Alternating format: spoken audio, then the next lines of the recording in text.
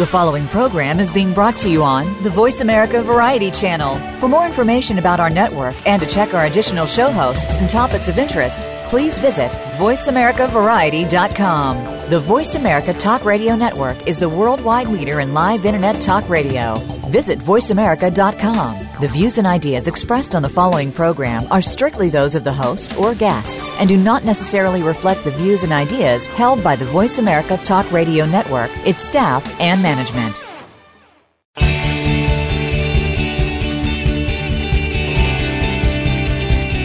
Welcome to Schizophrenia Community Radio. By listening to Schizophrenia Community Radio, you'll be joining, supporting, and gaining strength from the schizophrenia community.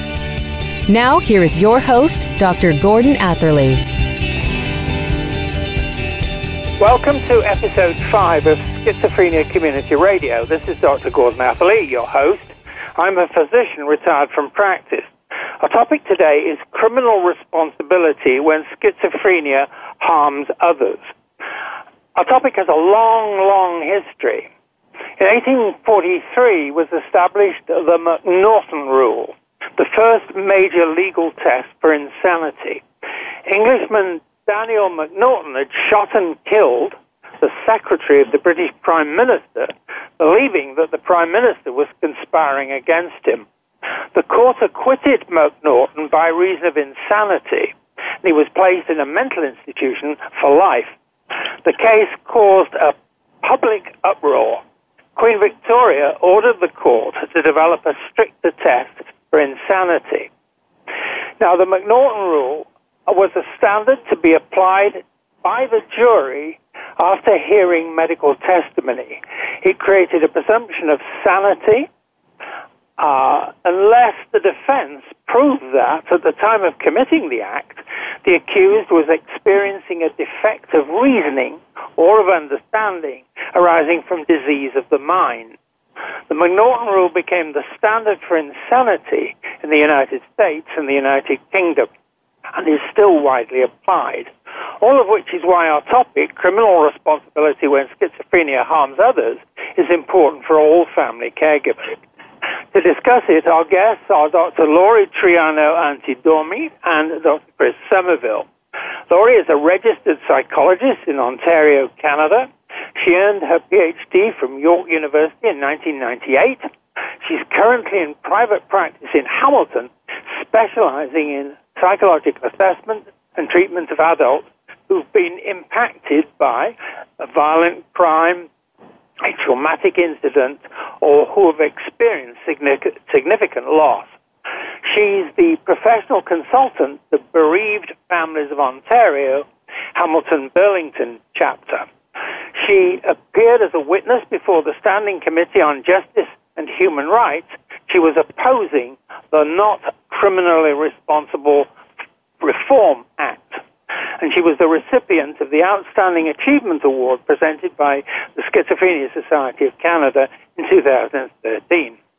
Now, Chris is the CEO of the Schizophrenia Society of Canada and Executive Director of the Manitoba Schizophrenia Society. He serves on numerous boards and committees, including the Mood Disorders Society of Canada, the National Network on Mental Health, and the Canadian Alliance on Mental Illness and Mental Health. With an earned doctorate, he is certified with the International Association of Psychosocial Rehabilitation Services as a psychosocial rehabilitation practitioner and as an intervention trainer with Living Works. As a family member and a recipient of psychiatric services, he sees mental illness as an issue not only in health but also in social justice. So welcome to the show, Laurie and Chris. Thank you. Thank you. Now, Thanks Laurie, very much. Okay, Chris. Now, Laurie, first question for you. Please tell us about the killing of your son by a woman living with mental illness. Laurie? Yes, my son, Zachary, was killed by my neighbor, who was a 59-year-old woman who suffered from a serious mental illness, paranoid schizophrenia. When we first moved into our home, our neighbor was quite cordial and pleasant with us, and our interactions with her were largely uneventful. After the death of her son, And then with my pregnancy of my son, we saw a change in our neighbor's behavior. Initially, she was somewhat of a nuisance, blocking our driveway and throwing rubbish on our property. But over time, her behavior became more aggressive and more bizarre, and she threatened harm and even death. And her thinking was clearly bizarre and delusional as well. And we did have the police called to our home many times, but by the time they got there, either her behavior had calmed, so they could not apprehend her under the Mental Health Act, or sometimes, sadly, they said there was no law against being crazy. And these interactions continued for 2.5 years until March 27th, 1997, when Zachary was outside being pulled in his wagon by his best little friend. And our neighbor came out of her home with a kitchen knife and stabbed my Zachary to death. And we later learned that she stabbed Zachary because she believed that the soul of her dead son lived within Zachary, and she needed to kill Zachary in order to release the spirit of her son. I won't comment back to you, Laurie, except to just say that is a story that we should all be listening to as a prelude to what we're going to be discussing in this episode. Now, Chris, please tell us about the work of the Schizophrenia Society of Canada as it relates to killings by individuals living with schizophrenia. First of all, I would say that we certainly grieve with families like Laurie's and also the families in which the person who committed the crime, we grieve with both sets of families because we think in many cases these crimes are preventable. Furthermore, we educate the public about the myths and misunderstandings about violence and schizophrenia, what the true nature of it is, because the public generally equates schizophrenia equally with violence, and we'll speak more about that in terms of percentages later on. But whenever there is a high-profile incident, usually involving homicide, we put out disclaimers. And, for example, that only 5% of people with schizophrenia, approximately, come in conflict with the law, and most of these offenses are assault, or as they say in the United States, misdemeanors. They're not homicide. We also say that people with schizophrenia are more likely to be victims of crime rather than perpetuators. But in my saying that, that is not to underestimate the grief and the terror and the torment that families like Laurie go through when it only takes one individual who is not receiving the appropriate, timely treatment who does, commit homicide. Right. Now, Laurie, I'd like to go to you now and ask you another personal question, which is this.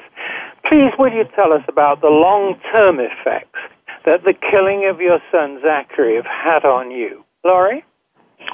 Yeah, well, I'm sure that you both can appreciate that the death of Zachary had a profound impact on me and a lasting one as well. In the initial year, I suffered greatly from both the trauma of his death and also from the profound grief. Zachary was my only child, and I went from being a busy mother to a bereaved mother and a victim. So for about the first year, I was rendered pretty much non-functional. I didn't work. I didn't even drive for about 8 months. And then slowly I began to try to re-enter the world. And in time, I was able to focus on Zachary's death, what I had learned from his death. And really, I think through my own grief and trauma I worked to turn it into a situation where I could help other people suffering grief from homicide, and also trying to educate people with regards to mental illness. Because as Chris noted earlier, both families, my family and also the family of the woman who killed Zachary, were impacted. So I think I'm forever impacted by the grief of his death, but I try and keep his legacy alive. Right. Now, Chris, back to you. Please tell us about the types of questions that come to the Schizophrenia Society of Canada on this topic. That is, questions that relate to killings carried out by individuals apparently living with schizophrenia. Chris? Dr. Atherley, these are the questions that generally come to us by public or by media, and I'm going to read them off my list here, and they are, number one, what percentage of people with schizophrenia are violent? Secondly, what causes a person with schizophrenia to do such a thing? Thirdly, what do we need to know about people with schizophrenia in order to help them better? Fourthly, how could the crime have been avoided? And furthermore, why do people with serious mental illness have to come in conflict with the criminal justice system before getting the kind of necessary help that they need? And finally, often the media will ask us, how can you identify who is going to be violent? And there was approximately in the year 1995, I think it was, a Health Canada report that said that those people with severe mental illnesses more likely to be violent were, number one, had a severe mental illness and were not taking medication. Number two, were using drugs or substances, had a history of that. And then thirdly, they had a history of a volatile personality. Now, on that particular point, I'm going to just bring this particular segment to a close, but to say what we now have ahead of us to discuss is the question, basically, that flows from that piece of history. Is the situation that you've both been describing a matter of insanity, or is it not? And if so, what should the criminal justice system, what should it be a reaction decision in these matters? Now, we're going to take a break for the moment, but basically we're going to be coming back to explore the implication of all the things you've said in this segment. So we'll take the break now. This is Dr. Gordon Atherley, and my guests are Dr. Laurie Triano Antidormi and Dr. Chris Somerville. You're listening to Schizophrenia Community Radio on the Voice America Variety Channel, CJMP 90.1 FM Community Radio, and sharingtheburden.ca. Please stay with us. We're coming back.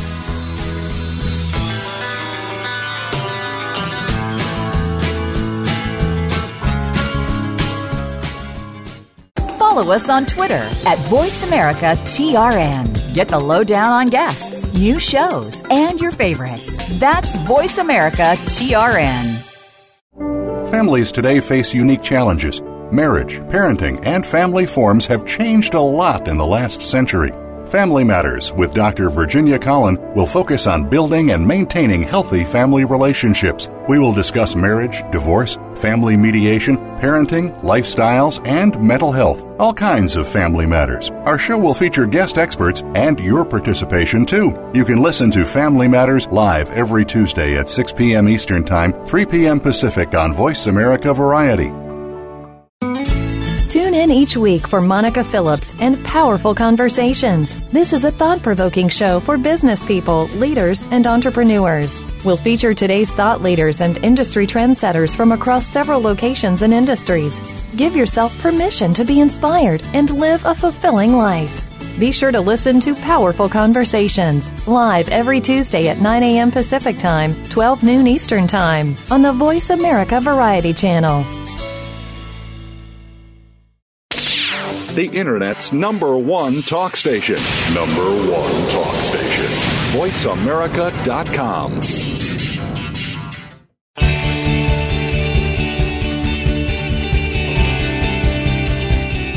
You are listening to Schizophrenia Community Radio with Dr. Gordon Atherley. If you have any suggestions, questions, or comments you'd like to share with him, please send them by email to docg@familycaregiversunite.org. That's doc, letter G, at familycaregiversunite.org. Now back to Schizophrenia Community Radio. Welcome back to our listeners to Schizophrenia Community Radio and Dr. Laurie Triano Antidomi and Dr. Chris Somerville. Our topic is criminal responsibility when schizophrenia harms others. So now, both of you, let's talk about the ways in which criminal justice systems deal with individuals living with serious mental illnesses who have killed someone, and the ways in which healthcare systems care for individuals living with serious mental illnesses that actually led them to kill someone, and the principle of not criminally responsible. So, Laurie, what's your opinion of the ways criminal justice systems deal with individuals living with serious mental illnesses who've actually killed somebody? Laurie? Yeah, well, I think that it's a well-known fact when we talk about serious mental illness and the criminal justice system that people with mental illness are overrepresented in the criminal justice system. And I think we'll get to this, but there are many factors that can account for this. And I think one of the most notable is probably the lack of appropriate treatment and supports. Within the criminal justice system, the way individuals who have committed a serious offense, namely murder, are dealt with, really is determined by whether they are criminally responsible for the crime or the act. And whether they're criminally responsible determines where they go. So they may end up in the correction system, so the jails, or, well, with the case of homicide, a federal prison.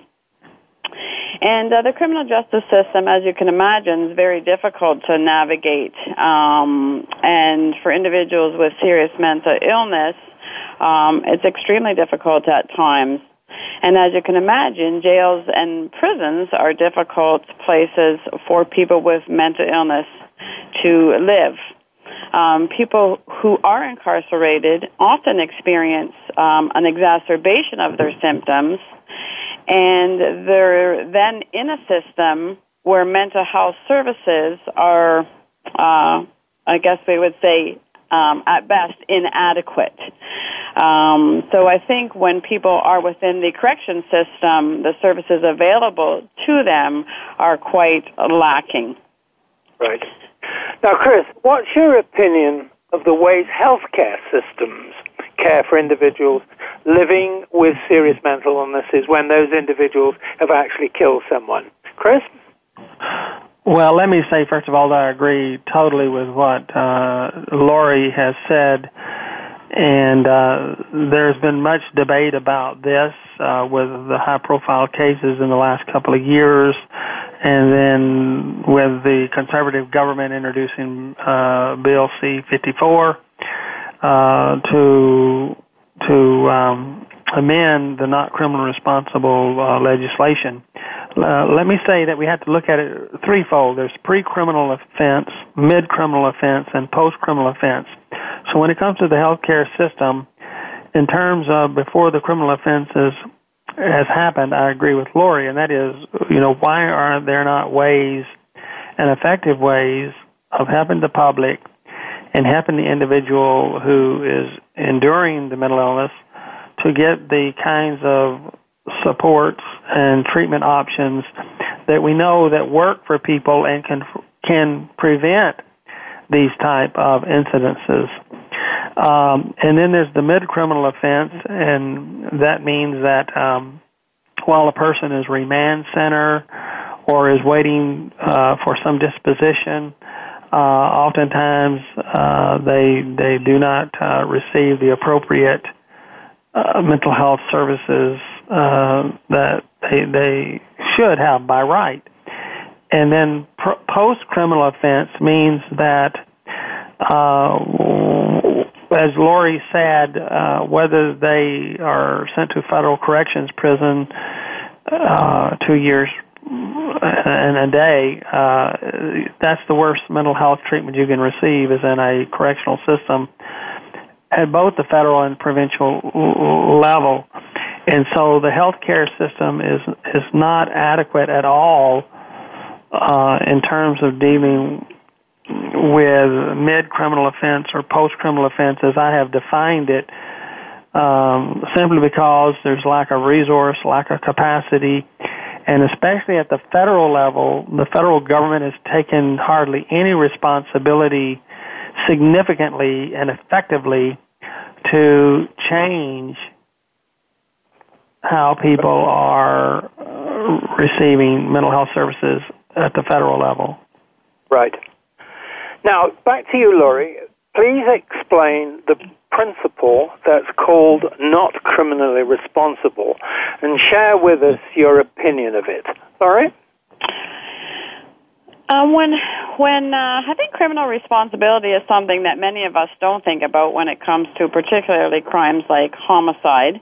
I think when a murder is committed, we think that the behavior is wrong and it deserves punishment. But what the courts will consider is the state of the mind of the accused. So they will consider whether the state of the mind fits the crime.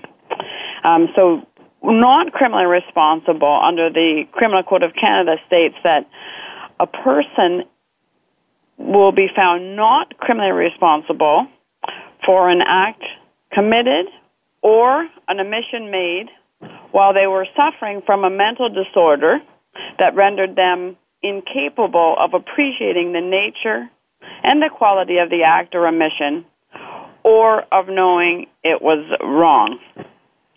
And the meaning of the word wrong was determined to not be restricted to legally wrong, but to morally wrong as well. And as we've said earlier, if someone is found not criminally responsible, they won't enter the correction system, but instead they enter the forensic mental health system, which is designed not to provide punishment, but to provide treatment and rehabilitation. And once they're in the forensic mental health system, decisions are made by a review board. And in making their decisions, the review board will consider whether the individual is a threat, because they work to balance public safety with the rights to treatment to individuals with mental illness. And it's my opinion that the review boards are working well, and they work very hard to balance public safety with the rights of those with mental illness. And their efforts do seem to be working. Research shows that the recidivism rates of NCR accused are lower than persons who are found criminally responsible and managed by the corrections system. Now, I'm going to go to Chris, and it's essentially the same question, but with a slightly different focus. Please, would you highlight for us the implications for individuals living with schizophrenia of the principle of not criminally responsible, and then share with us your opinion of the principle. Chris? I have to say that I totally and absolutely agree with Laurie in terms of what she has said, but I want to be very emphatic about the fact, and I'm sure that Laurie would agree with me, that most people with schizophrenia are not violent and do not even have a criminal record. Now, most of those, and very few, when you talk about percentages, most who are violent, found to be violent, have a previous criminal record. So the not criminally responsible means that, well, first of all, let me just say this, that people with mental illnesses can violate the law or commit a criminal offense for the same reason that others do. I mean, I have a brother with schizophrenia, a brother with, he's deceased now, but he had bipolar disorder, and they spent time in the correctional system in America. And with a lot of the offenses, they knew what they were doing. So they had made a choice. So what I'm saying is that people with mental illness can violate the law or commit a criminal offense for the same reason that others do, and that is a choice, either out of anger, revenge, because they have a volatile personality or they're under the influence of drugs. But nonetheless, when you come to the not criminally responsible, pragmatically what it means is, and only about 1%, less than 1% of anybody that comes in conflict with the criminal justice system is deemed not criminally responsible. It basically means that when the person committed the crime, they did not know the rightness and the wrongness of what they did. They had no conscience or conscientiousness, awareness that what they was doing was against societal mores and laws. And so we have this benevolency about our judicial system in North America that says that such people who do not realize the consequences and the wrongness of the act of what they did, whether they have Alzheimer's disease, whether they may be mentally challenged, or they have a severe form of mental illness like schizophrenia or bipolar disorder, we do not send them through the regular judicial system, but through what Lori said is the forensic system. Can I ask you a very quick addition to that? That in detention centers, there are people waiting there, not because they've been found guilty of anything whatsoever, but because nobody can find the money to bail them out. And what that means is that people with mental illness, and I don't have a statistic to throw at you, but they are very commonly, if I can use that word, in that situation. And it seems to me that under those circumstances, what you both are saying is that this whole question of how the criminal justice system and its various detention systems deal with people with mental illnesses is a big, big question. Now, I won't ask you to say yes or no to that because you don't have time to respond to me fully. So we'll take the break, and then we're going to get into some more questions that explore your opinions on these kinds of things. So now it's time to take the break. This is Dr. Gordon Atherley. My guests are Dr. Lori Triano Antidormi and Dr. Chris Somerville. You're listening to Schizophrenia Community Radio on the Voice America Variety Channel, CJMP 90.1 FM Community Radio, sharingthebirds.ca. Please stay with us. We will be back.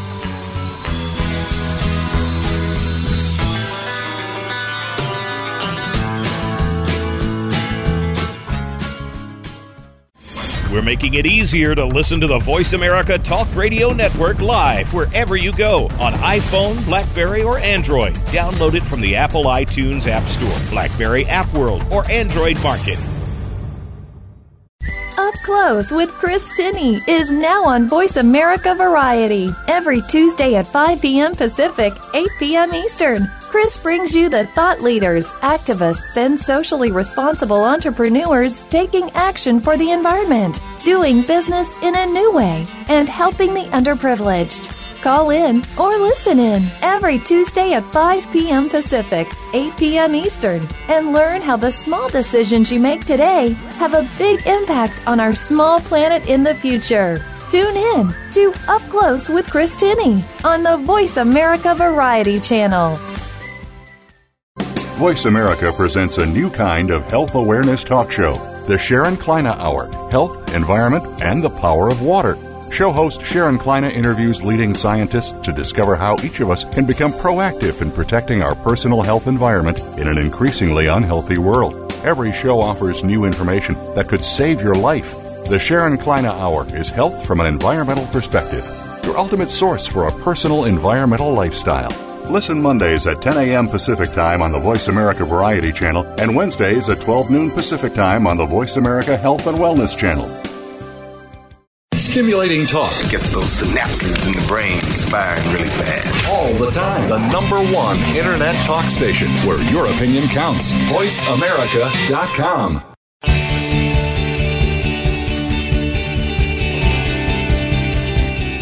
You are listening to Schizophrenia Community Radio with Dr. Gordon Atherley. If you have any suggestions, questions, or comments you'd like to share with him, please send them by email to docg@familycaregiversunite.org. That's doc, letter G, at FamilyCaregiversUnite.org. Now back to Schizophrenia Community Radio. Welcome back to our listeners to Schizophrenia Community Radio and Dr. Laurie Triano Antidormi and Dr. Chris Somerville. Our topic is criminal responsibility when schizophrenia harms others. Now, let's both of you please talk about the changes you want or don't want to see in the ways criminal justice systems deal with individuals living with serious mental illnesses that led them to kill someone, and changes in the way healthcare systems care for these individuals. So, Laurie, starting with you, what changes do you want or do you not want to see in the ways criminal justice systems deal with the individuals who we're talking about? Laurie? When I think about the criminal justice system and reflect on my own personal experience, I think that the area of the criminal justice system that stands out as one needing some assistance is the policing. So like Chris said, even before an act has been committed or a charge has been made,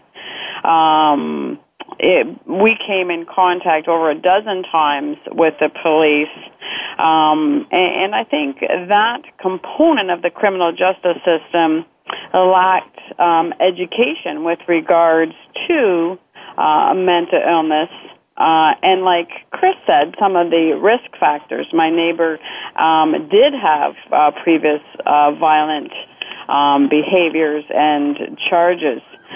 So I think that better education within the criminal justice system at the front of it is probably one area where I would like to see a lot of change.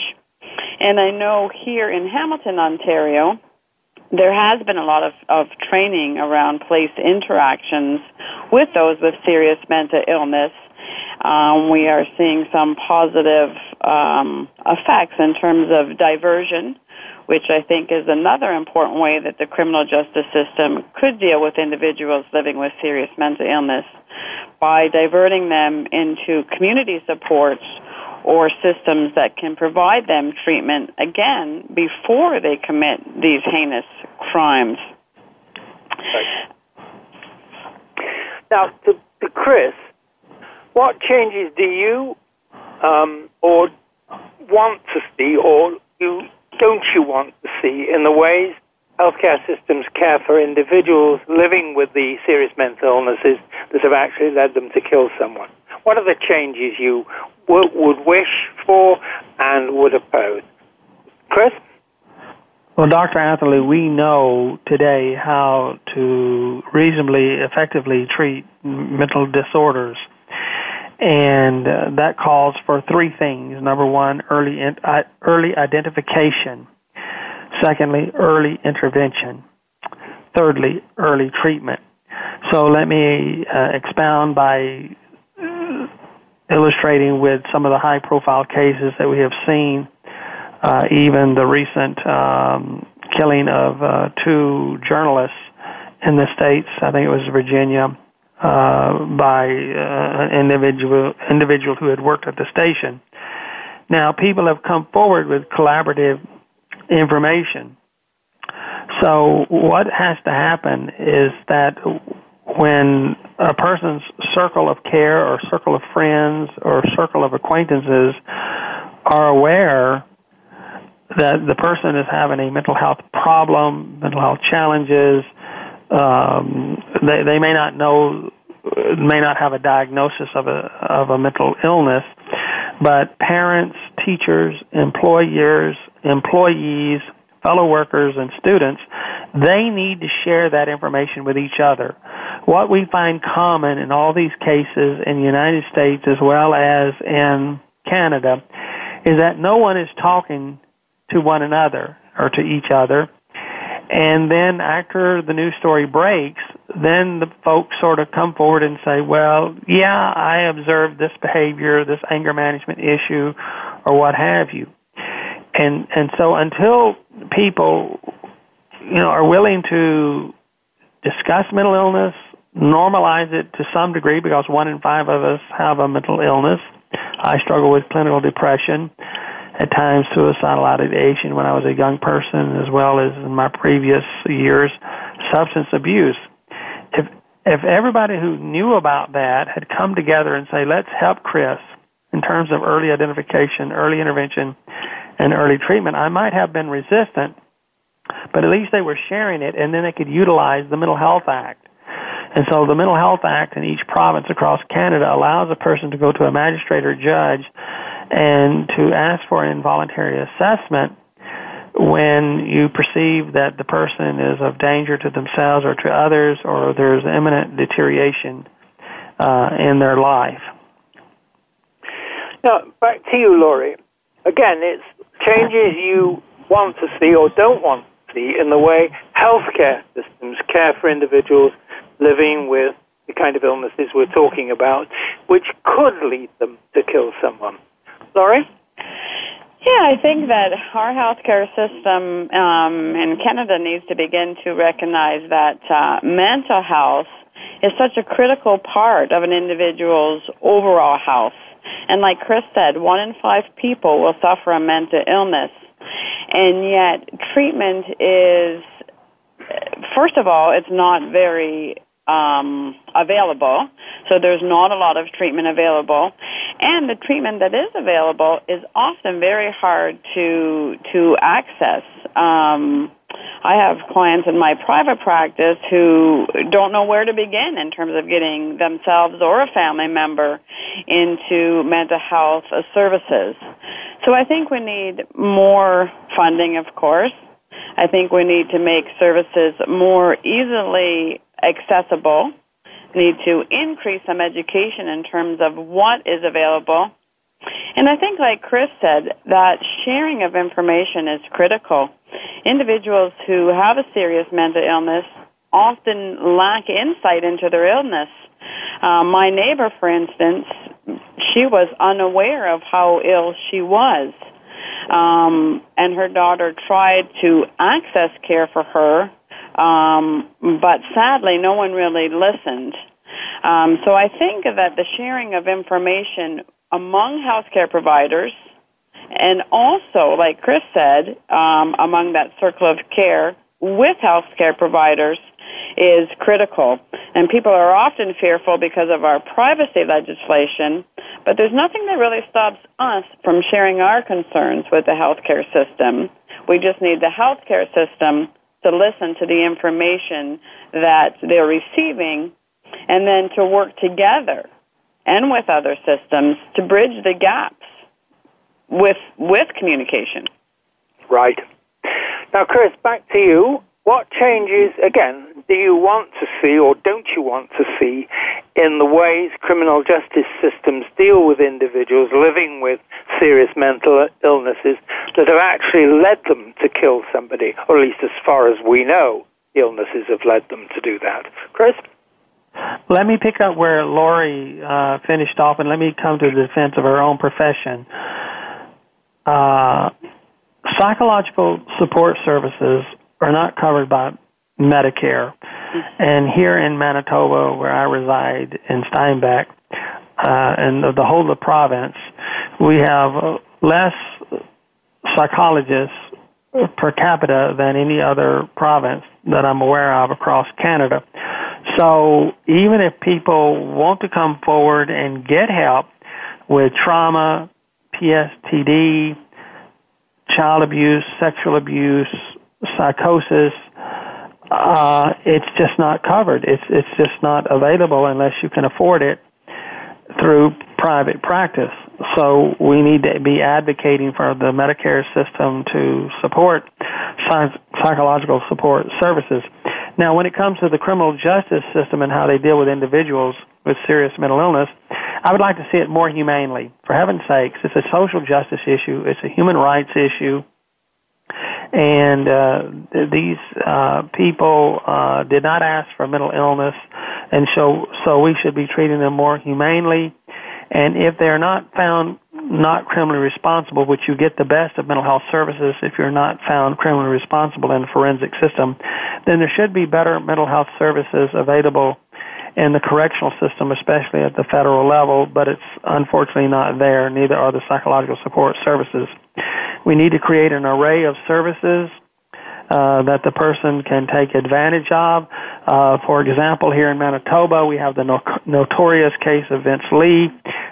He is doing very well because he has a support team as he is being integrated into society now, and the review board has given a conditional discharge. He has a psychiatrist. He has my assistants weekly. He has a social worker. He has a mental health worker. He has a halfway house worker. And we also have 2 police constables who are very supportive of his reintegration into society. So the main message is we can work more humanely with these people if we practice what we know from best practices and the scientific literature. Chris, could I just add an additional query for you? Please say a little bit more about what the Vince Lee story is, because some of our listeners might not recognize. Chris. Well, that was the story that happened around 2007, I believe, in which everyone calls it the Greyhound bus incident, in which an individual by the name of Vince Lee, who had been untreated, contrary to a lot of mythology, beheaded Tim McLean on the bus outside of Portage La Prairie. And he was found to be not criminally responsible, served in the forensic unit up until a couple of months ago when the review board decided that he was well enough, based on psychological and psychiatric testing, he was well enough to be released into the community with a support team. And your point is that has been a success, that process. Is it? Is that your point, Chris? Well, most of them have been a success. I mean, people think that, the Vince Lee cases, the Sjobernaar cases, and other cases, that they have been absolute failures. But we've had thousands of people in Canada go through the forensic system that were deemed NCR, and the vast majority have not reoffended. In fact, the reoffense rate, according to one statistic, is that it's 7% or less, whereas Lori mentioned earlier the reoffending rate or recidivism rate for people coming out of the federal correctional system is up around 45%. Right. So you're more likely to be killed by lightning by somebody with psychosis. Right. Now, just very quickly, Laurie, do you agree with Chris's view that this process that he's described, not just for Vince Lee, but for others as well, is successful? Is that your position? Yeah, I mean, I think, as Chris said, the research does support that. And in my particular case, the woman who killed Zachary remains a risk, and as a result, the review board she remains in a psychiatric facility. So some 18 years later, given her risk is still there, she remains in a treatment facility. So they really do consider public safety and risk. And like Chris said, the recidivism rates support the process. Right. Now, it's time for us to take the break, so we'll do that now. This is Dr. Gordon Atherley, and my guests are Dr. Laurie Triano Antidormi and Dr. Chris Somerville. You're listening to Schizophrenia Community Radio on the Voice America Variety Channel, CJMP 90.1 FM Community Radio, and sharingtheburden.ca. Please stay with us. We're coming back.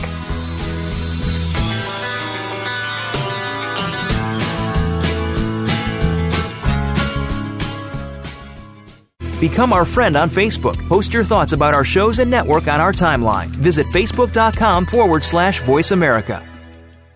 Conservation starts with us. Learn about environmental concerns each week when you tune in to Our Wild World with host Ellie Weiss. Our show centers on Africa each week and what's being done to save our wildlife, ecology, and ourselves. However, we'll also discuss what's going on closer to home. And most importantly, we'll let you know what can be done in our own backyards by featuring guest experts and featuring your questions and answers. Listen every Monday morning at 8 a.m. Pacific Time, 11 a.m. Eastern Time on the Voice America Variety Channel. Do you love to travel? Now, that's a silly question, isn't it? Who doesn't love to travel? Join Lindsay T. Boyd, a.k.a. the Dreamweaver, for Travel Time. A professional travel agent, Lindsay will spotlight the world of travel, from maps and other travel tools to make your trips easier, to your rights as a passenger, to different aspects of travel, such as sports, faith, or experiential vacations. Travel Time with Lindsay T. Boyd, Dreamweaver, airs live every Wednesday at 3 p.m. Eastern Time, noon Pacific, on Voice America Variety. The Internet's #1 talk station. #1 talk station. VoiceAmerica.com.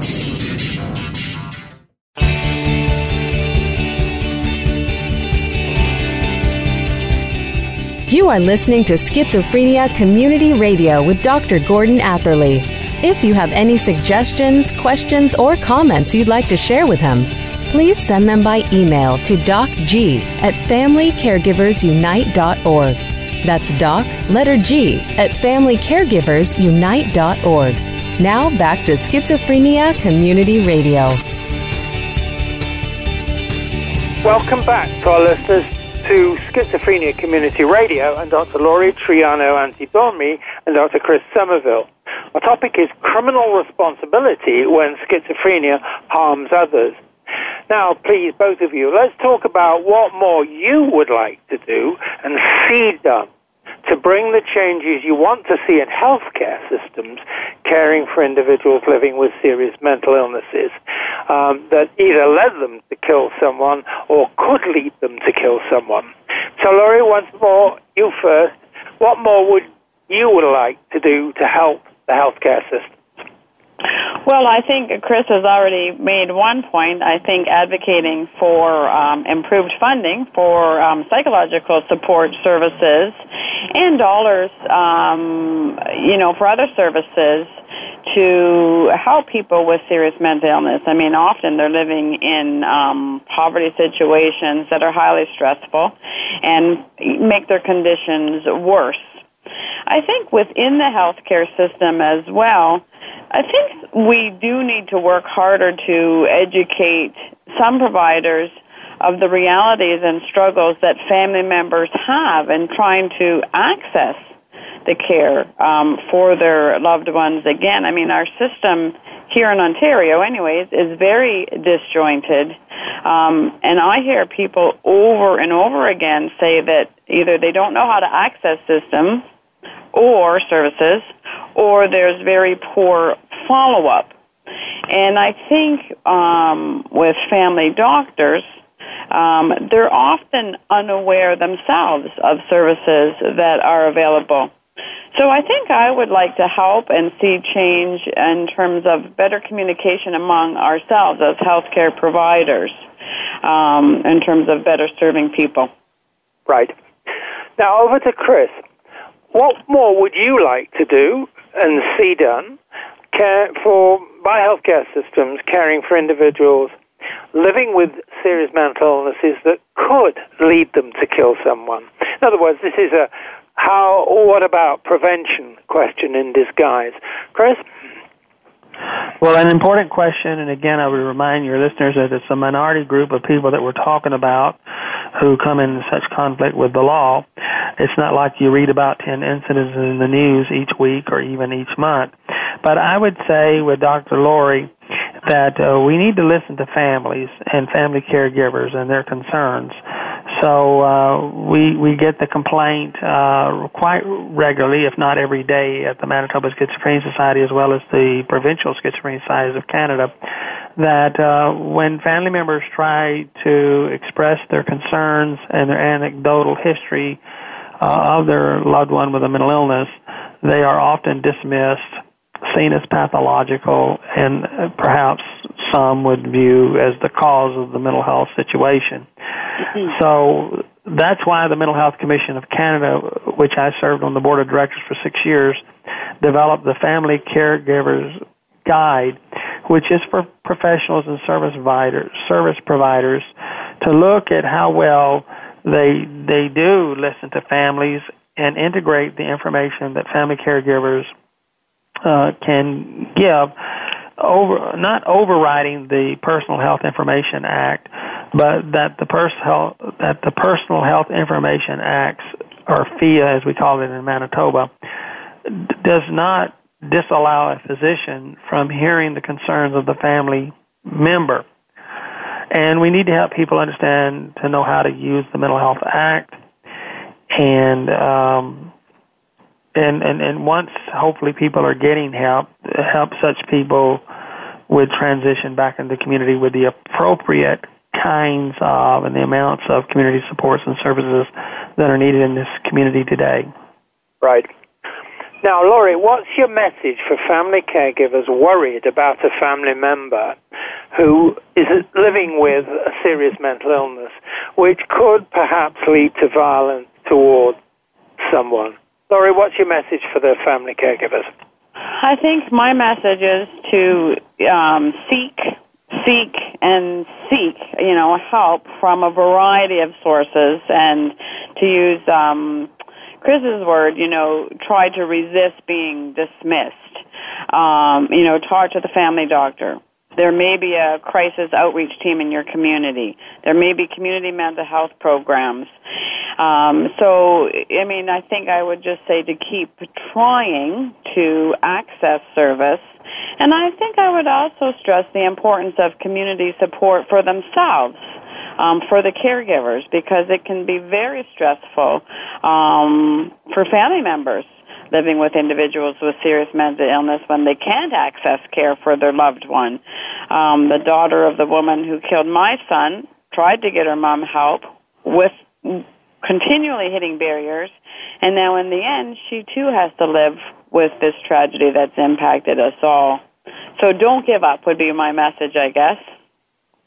That's a very clear and good message, and it falls in an area where, if I can call it, the stamina, mental and physical, and financial of family caregivers is on trial the entire time, and it's sometimes very unfair.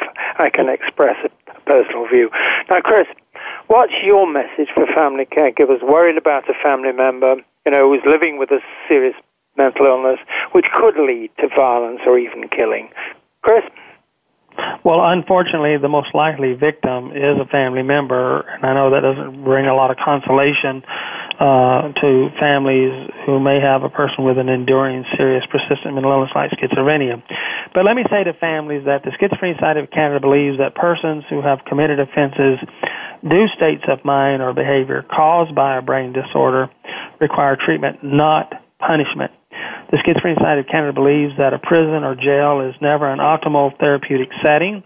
Furthermore, we believe that mental health systems have an obligation to develop and implement systems of appropriate care for individuals whose untreated brain disorders may cause them to engage in an inappropriate or criminal behavior. And finally, let me just simply say that the Schizophrenia Society of Canada believes that provinces and territories and communities have legal and ethical obligations to provide people with brain disorders humane and effective treatments while in correctional settings. Thank you, both of you, for those answers to these last four questions.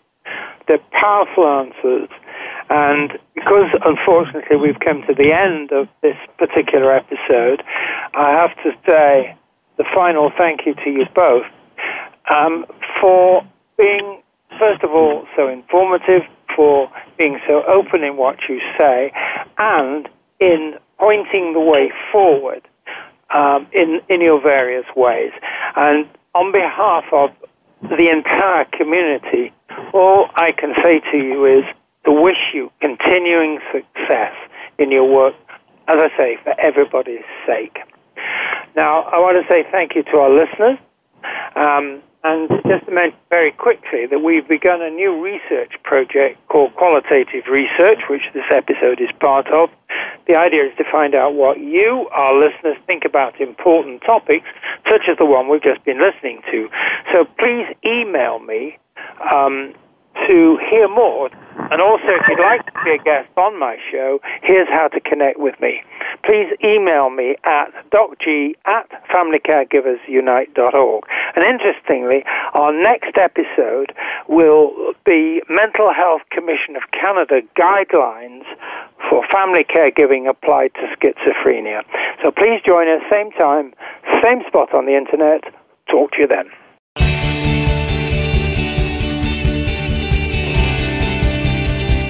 Thank you again for joining us for Schizophrenia Community Radio with your host, Dr. Gordon Atherley. Please tune in again every Tuesday at 10 a.m. Pacific Time, 1 p.m. Eastern Time on the Voice America Variety Channel. Thank you for supporting Schizophrenia Community Radio. We hope you, too, have gained strength.